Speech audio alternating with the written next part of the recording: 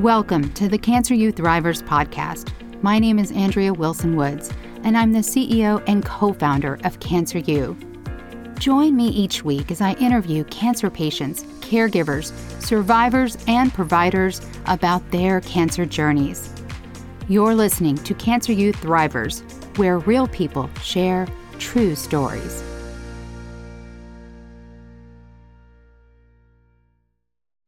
All right, welcome to Cancer U Thriver. We are here with Mark Kelly, who's sharing his story. Mark is a 29-year cancer survivor. Mark attended Gordon College and was hired by ESPN as a researcher. During his 10-year career, Mark won 2 Emmy Awards. In 2008, Mark retired from ESPN due to the side effects of his cancer treatment. That year, Mark established CK Magic Sports, where he has produced and hosted over 130 podcasts. In 2019, Mark published a book titled My Scars Tell a Story, which details his cancer journey. Mark, thank you so much for joining us. Thank you, Andrea. So take us back to the beginning and tell us when and where your cancer journey started. Well, it started in September 1990 when I noticed a bump on my rear. I thought it was a hemorrhoid. And I just started taking medication at the time I had severe acne when I was younger. And I thought it may be a side effect of that because the drug I was taking called Accutane has a lot of side effects. I know pregnant women can't take it. It comes with, back then, a lot of people, that was your only choice for people who had bad acne. So. And how old were you at this point? I was 16. Okay. I was 16, yeah. And so I figured that, okay, just whenever the treatment for that will be over, it was like a 6-month supply that I had to take in order to take care of the issues I had with that. So I figured, if this is a side effect, so be it. But it kept getting bigger and bigger and started to affect more and more things I did. And being an athlete, and basketball season was starting. And I started noticing I was getting more and more tired throughout the practice. And I only played in 2 games before I was diagnosed. So those games I played okay, but I noticed I was getting tired. And I had asthma as a kid, so I was used to having breathing issues, but these were different types. This is a different type of tired. My whole body kind of felt exhausted. And were you telling your parents about how you were feeling? Well, my parents had their own issues. My mom and dad were divorcing, so there wasn't much, to say they didn't pay attention isn't true. I mean, my mom and dad were always kind of, care about, notice how I was feeling and everything. But it wasn't something that came up. I mean, you don't want either of your parents staring at your butt. So it would be something that would Okay, that's a good point. So, I remember one time telling my mom and said, well, have your father, and it's okay, Mom, I don't want to. I'll let the doctor worry about it. And even the doctor too was like, yeah, I don't really want to stare up your, So that was, it wasn't like somewhere where, oh, look at my back, oh, look at my arms. So it was a little different. So how did it actually get diagnosed then? How did I get diagnosed? Well, I had more and more pain going to the bathroom. And it was December 8th at this point. And I finally, after going to the bathroom in the morning, it usually would stop. It would sting for about maybe 20 minutes, and then it would stop. This time it didn't stop. And so my dad took me to the walk-in place. They diagnosed me with an abscess, and they said, they had a really good surgeon there.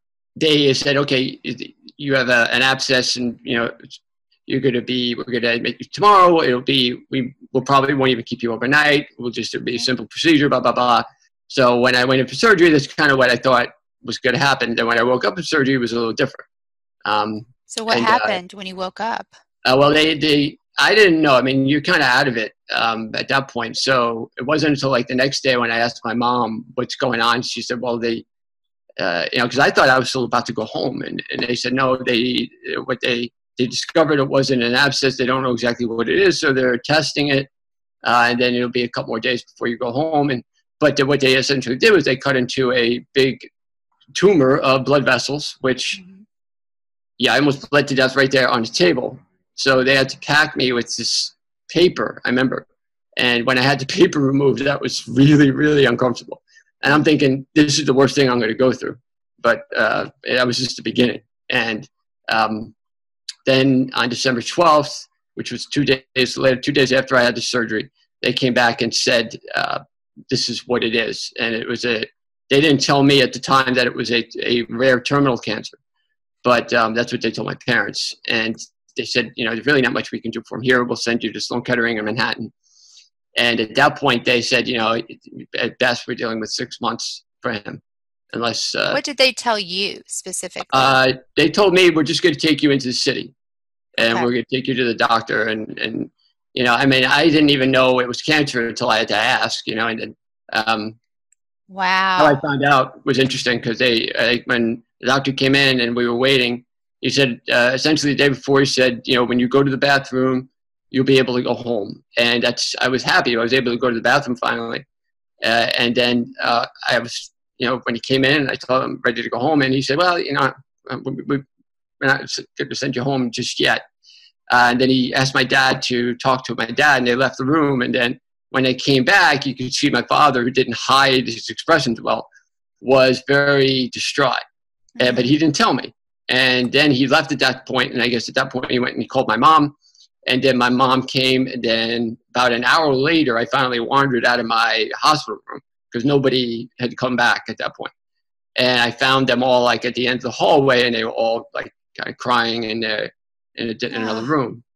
And so I was the only one who wasn't upset because what do I know? I don't know what I'm in for, So I just said, okay, well, this is what we got to do. We'll do it. And then before we went to the hospital, we actually stopped off at my high school, and I got to see a lot of my friends.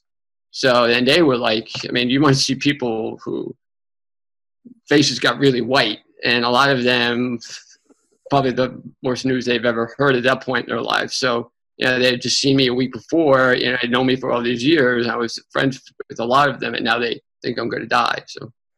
But you didn't think you were going to die? I didn't think so, no. Why is that? So. I guess ignorance. Ignorance is bliss, they say, and it definitely was in that case. I didn't know much. I didn't know anything about cancer other than old people got it. I didn't know anything about chemo. This is why I think what we do is so important. I didn't have to know. I was a kid, At 16, you're not really a kid, but I can imagine what my parents were going through. They probably were in the same boat, maybe a little different. So for me, it was just, all I really wanted to do was, okay, I know I'm sick, but when can I play sports again? When can I see my girlfriend again? When can I do this again? And, I remember my doctor, who was Dr. Myers, and he was very doctory, I guess. Doctors at Sloan Kettering were either very cold and very, matter of fact, or they were insane. So, insane meaning like the type of people you put in a room and they'll discover something very important, but you don't want them to socially be with you. Right. They'll always say the wrong thing, like that uncle who gets drunk at a Christmas party, and you're kind of, let's keep him away from the children. So not good social manners is what you're exactly. saying. Right, okay. Right. Yeah. No social manners. They had no idea how to tell you, no bedside manner, none of that. Okay. So what was your doctor like? Yeah. And so Dr. Myers, my first doctor, was like that, but he saw that, I was a young kid, and he saw I was an athlete. And so I wanted to know when I could play again. He kind of, switched the argument to, well, I'd be more concerned about some other things, but, if you make it, I don't see any reason why you shouldn't play. Which, at that point, there was no reason to believe I was going to make it. So he was telling the truth. He just wasn't, telling me how dire the circumstances were. The good thing was that after being there for about an hour, they got my results from the other hospital, and their doctors looked at it and they said, well, you guys misdiagnosed him. It's not terminal cancer. It's a rare form of cancer that's that usually doesn't happen in kids his age, mostly kids between the ages of 2 and 6. It's called rhabdomyosarcoma. And while that's not a much better diagnosis because it is a killer, we've had success with this different protocol that we've just started running with the people that we brought through this protocol. And that's what we're going to do for him. So, and the protocol was the thing was that they told me, they said, while the cancer certainly will kill you, this might kill you as well. So the treatment, because of how we're going to, how much chemotherapy we're going to give you, how aggressive we're going to be with this might kill you as well, but it's your only chance to survive. So how did you feel hearing that, though? I didn't have a choice. And you'd be amazed what you can do when you don't have a choice. People say, well, you were a hero, or you had so much courage. And I'm a coward, basically. I mean, I didn't want to go through any of this. If I knew what was going to happen, I would have signed, no way.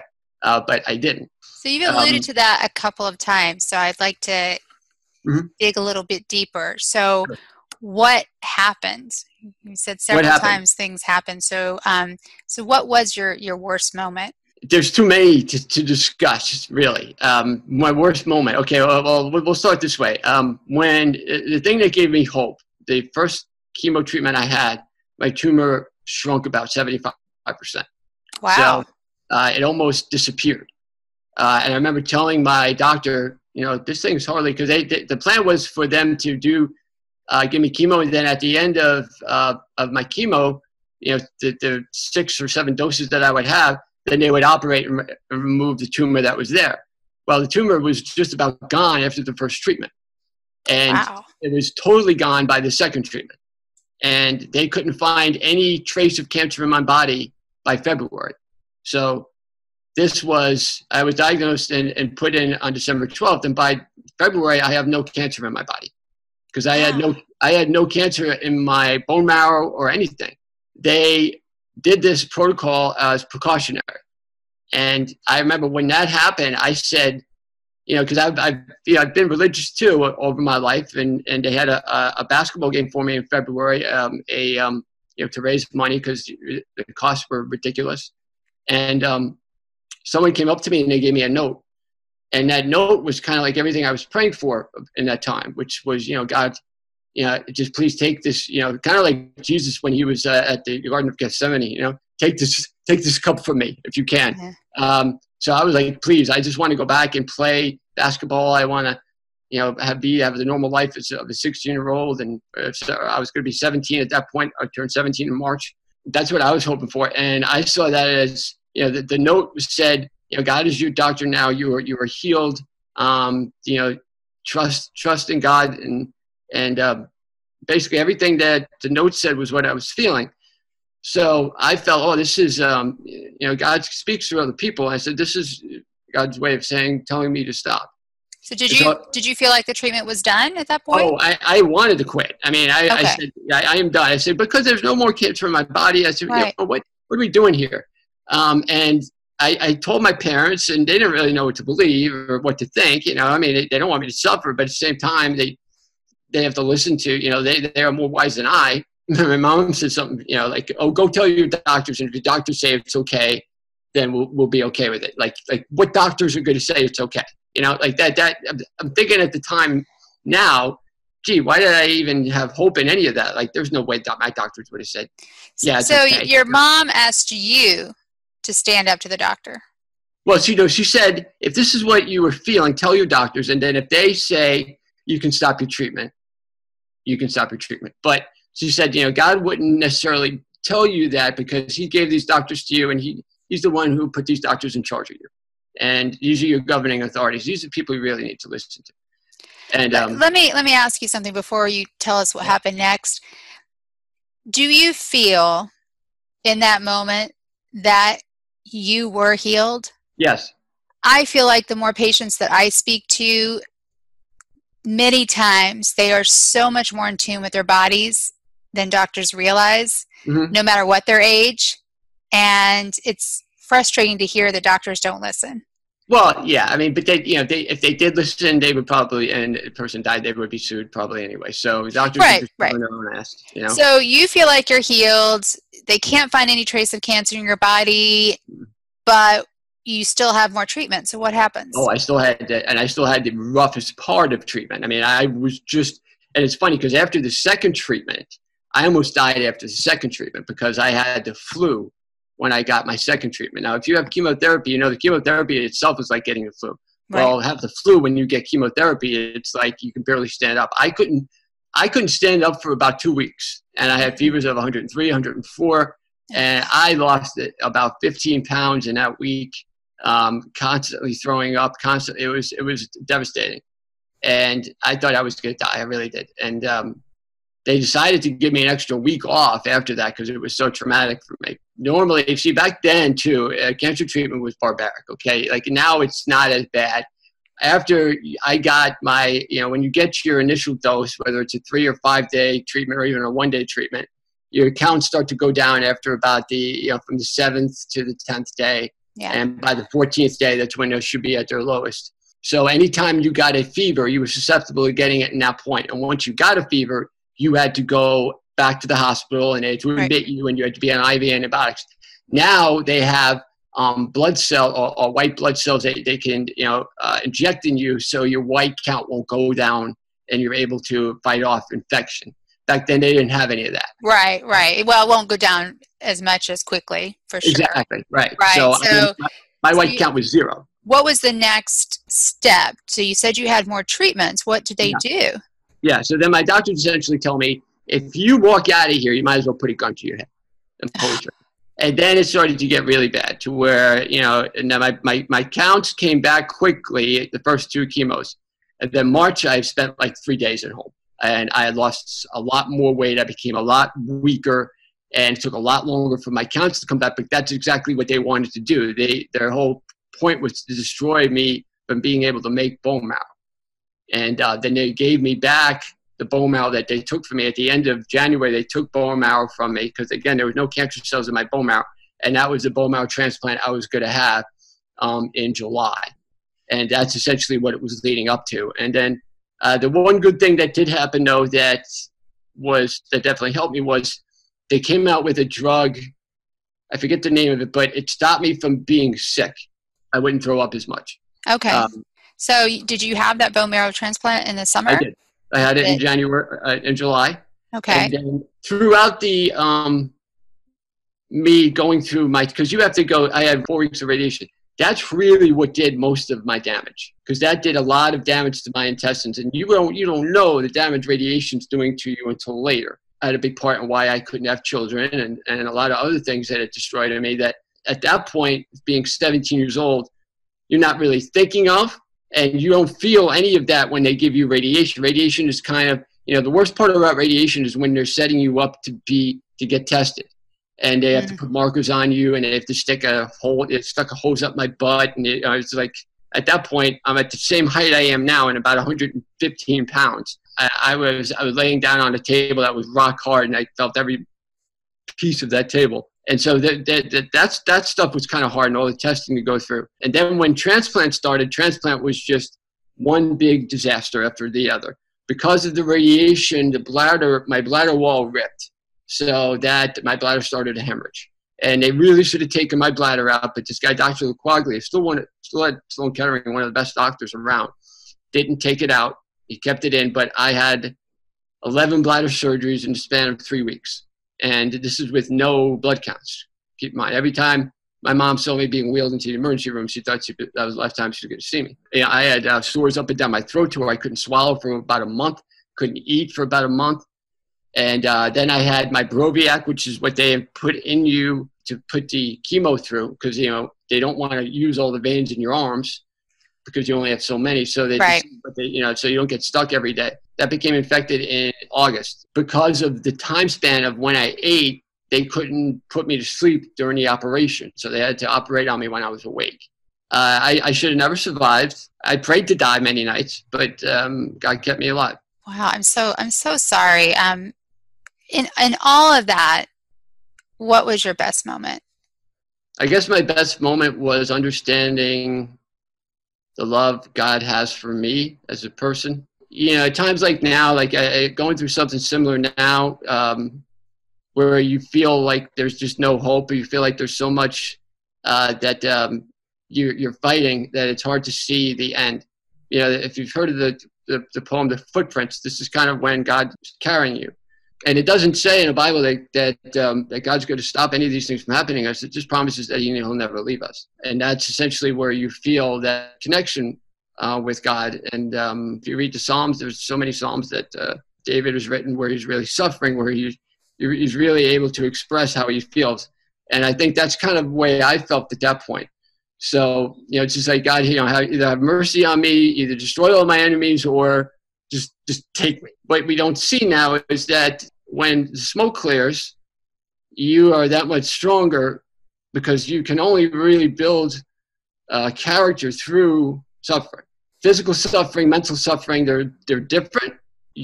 What I pray is that I have the chance to help others with coming through what I'm going through now and what I went through then.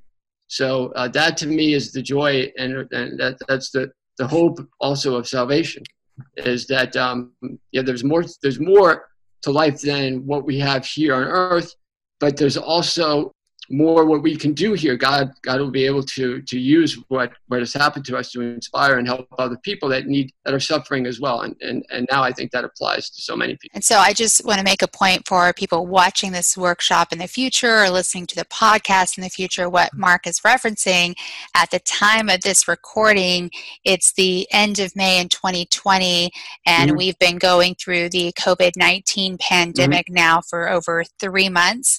And Mark lives in New York, where it was by far worse than any other city in the U.S. And so that is what he is referring to. So I really appreciate that insight. What in the world is happening? But there's a point to all this. You just don't know yet. You just pray that you'll be able to keep the perspective and understand, that things get better. You just can't quit. And that's the big thing. You can't give up.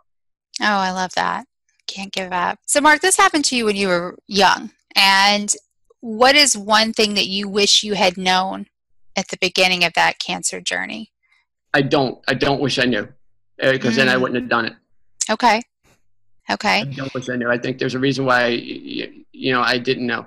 I do believe that knowledge for most people, when you're going through something, you need to have the ability to know what you're up against, how it's going to affect you, how it's going to affect your body. All those things probably would have been good for me to know. I don't know if they would have helped me, but it probably would have made me that much more fearful. Now I definitely need to know definite stuff, and really, not just, well, I think this is what might happen, or you have to look out for this. I want to know details. So details for me are very important now, where they weren't there, which is why I think this is what we do is very important, because it educates people on the choices you have. I would have liked to have the choice to have sperm frozen, and so where I would have been able to have a kid if I wanted to.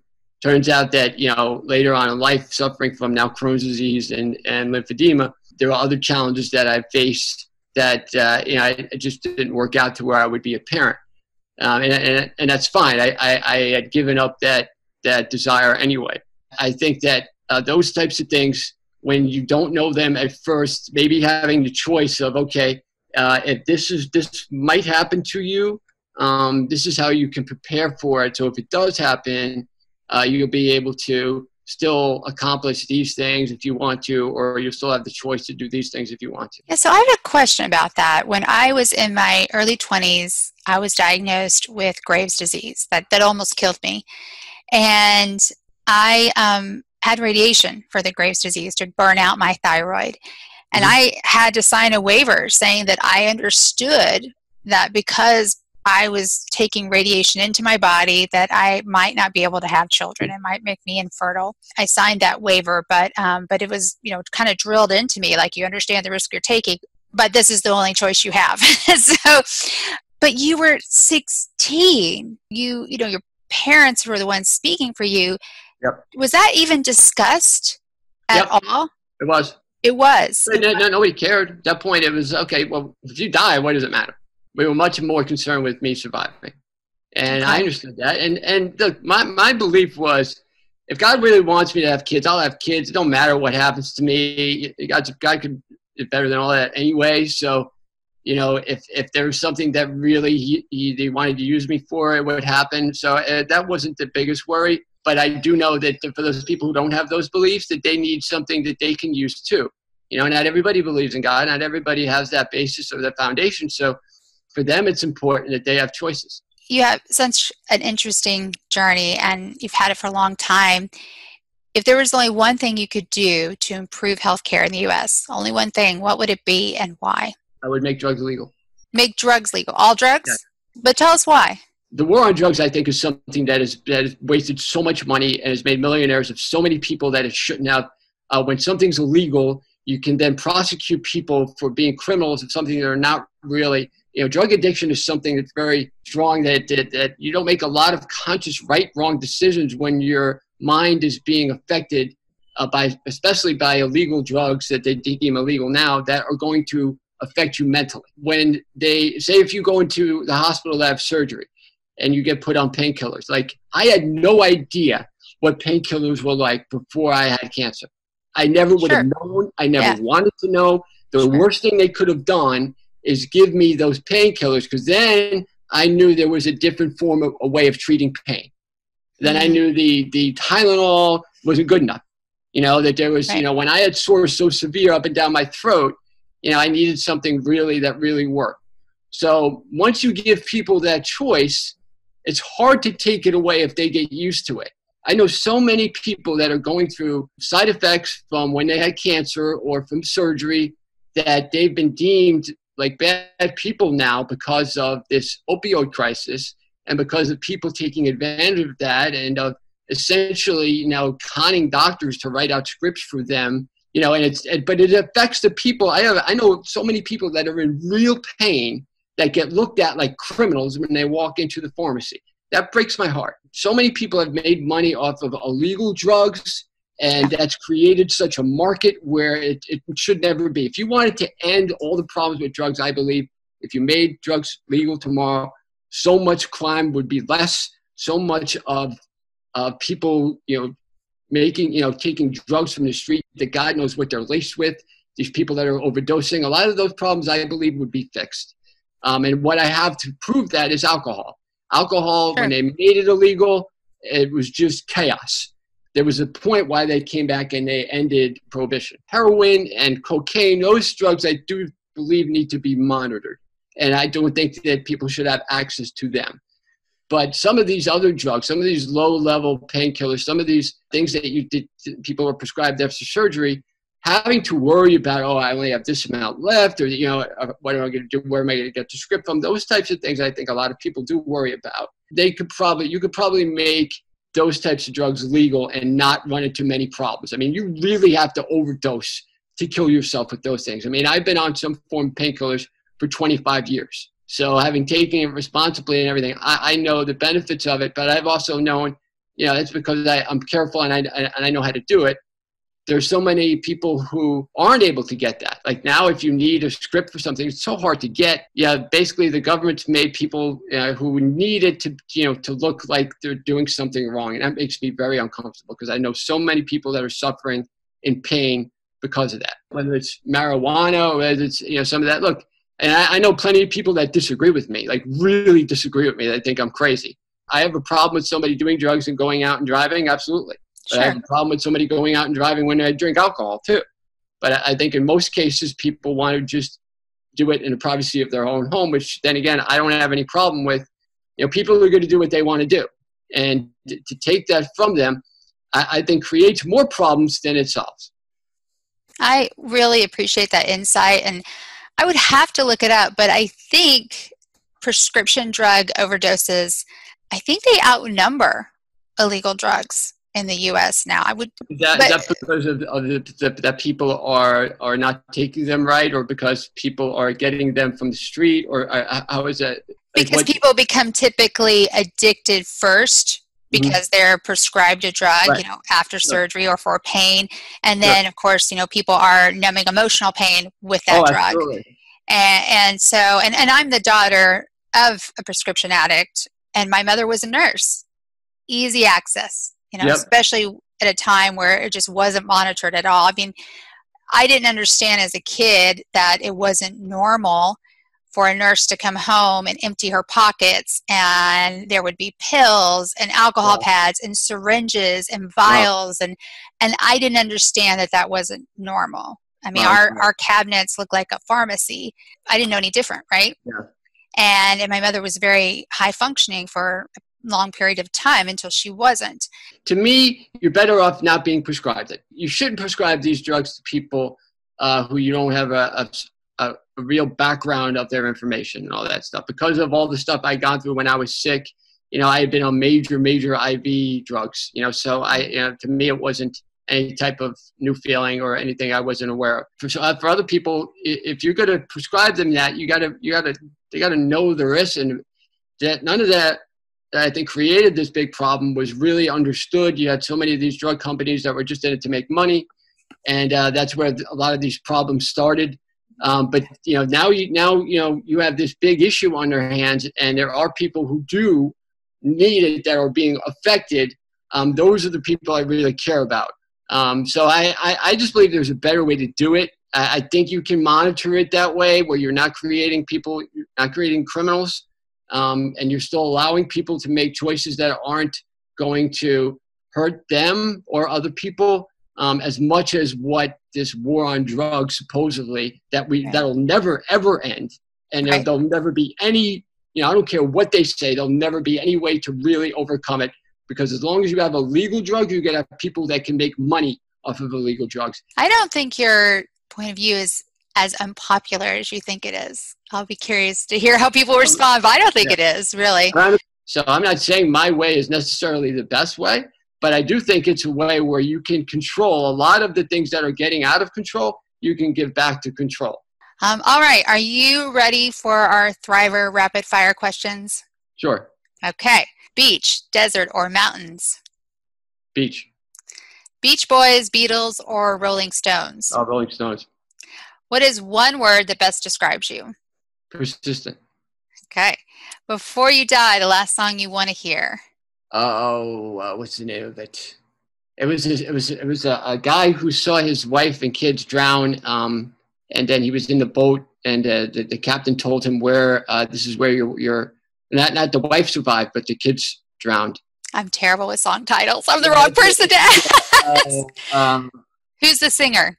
Well, it's a hymn. Okay. Yeah.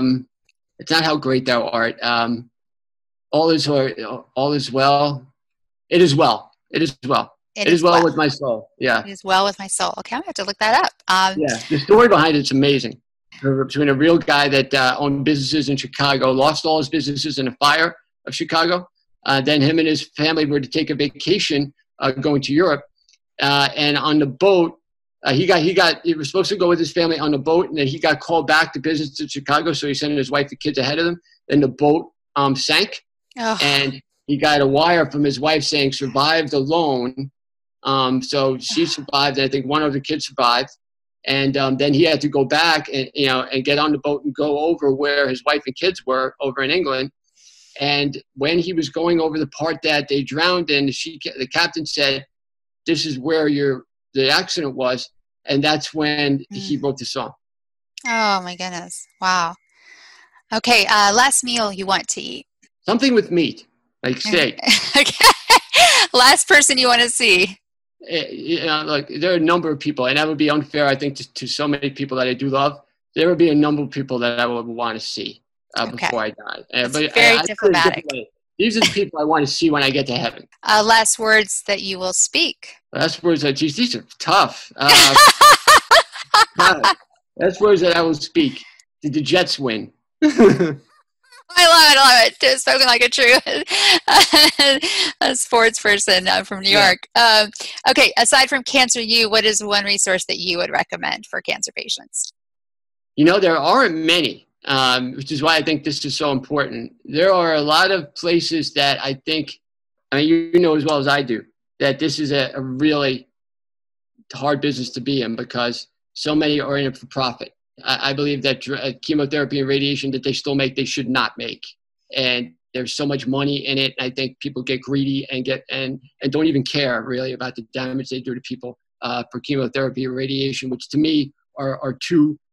When you put poison into somebody's body, there's got to be a better way to treat than that. And I've seen the damage that does, and that makes me really angry.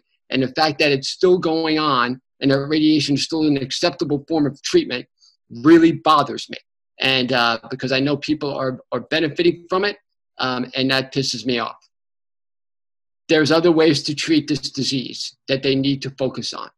They can end this disease if they want to. So much of it is wrapped around in money. Again, I'm not a conspiracy guy. I just know how the world works. That to me is something that when I'm considering where to go for my information, I have to know. And I would tell people to be wary of. Is always get a second opinion. Always understand where, the background of the person who's giving you the information and what's motivating them. Wow, that's great advice. I feel like I say always get a second opinion every day. Mm-hmm. I feel like I'm always saying that. Oh, yeah. There are so many people that are out there that lie straight to your face and don't care and are in it for themselves, and they don't give a hoot about what you do or anything. But then there are people who aren't. So you're going to run into plenty of good people, plenty of bad people. You just, hopefully people will be able to. Discernment, I think, is very important. Something I'm not as good at. Discernment. That's a great word too. That's a good word. Okay, so you wrote a book. Tell people how they can find your book. My book is available if you go to my website, CK Magic Sports. It's what I created about 2015. I started it, and I started to do podcasting and stuff. That's where they can find my book, which finally was able to get it published in 2019. And, and give us that URL again. We'll put it in the show notes too. But what's the URL for the website? CKMagicSports.com, and then it'll be on. Mark, thank you so much for coming on and sharing your story with our community. Thank you. But there's one more thing I know you had said you wanted to ask, which I think is very important, is what my 16-year-old self would say to my 45-year-old self. Or actually, what advice? Knowing what you know now, what advice would you? Yeah, please. What advice would you give to your 16-year-old self? And the funny thing is that the final chapter of my book is I write a note. Really? I love it. Yeah, at that time, 44-year-old self to my 16-year-old self. And basically, it describes how much I miss that body and how much I miss the things I could do physically. And it was so different. Being an athlete, there were so many natural things that I had taken from me that really break my heart. And still, when I think about it, I'll get upset because there were so many things that were so easy for me to do that I couldn't do anymore. Survivors, that's a great word because you really are surviving. Sometimes you do need to find a way, or you need more help because you're not able to do these things yourself. And that's what's most frustrating for me, is because I'm someone who wants to do things themselves and doesn't want to rely on anybody else. And I think that's a really horrible feeling to have, is when you feel like you're a burden and then other people have to help in order for you to survive. I would like to see more of attention put on survivors that are permanently damaged from this treatment, because I'm one of them. And I think that, and I'm trying real hard to provide for myself, but there's just certain things you can't control. I would like to see more options for those people, more plans for them to either don't have money donated or have them be able to accept money or whatever it is, but provide a service as well, because it's not enough to just get something. If you're not providing something back, you feel cheated. I know for myself, the best I feel is when I feel like I'm doing something to earn what I'm doing. Whether it's just talking to somebody or giving them advice or just being there for somebody, or it could be just whatever God blessed you with that you're talented at that you can now do online and do it this amount of time that will be able to not affect some of the things that you can't control. So thank you again for sharing. We really appreciate it. Thank you, Andrea. Thank you for listening to the Cancer Youth Thrivers podcast. If you like our podcast, give us a 5-star rating and review and tell your friends about us. Subscribe on Apple Podcast, Amazon Music, Spotify, Stitcher, or wherever you're listening right now. If you want to share your cancer journey with the world and be a guest on our podcast, go to our website, cancer.university.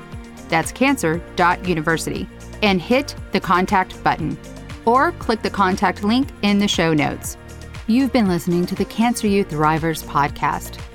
Real people, true stories.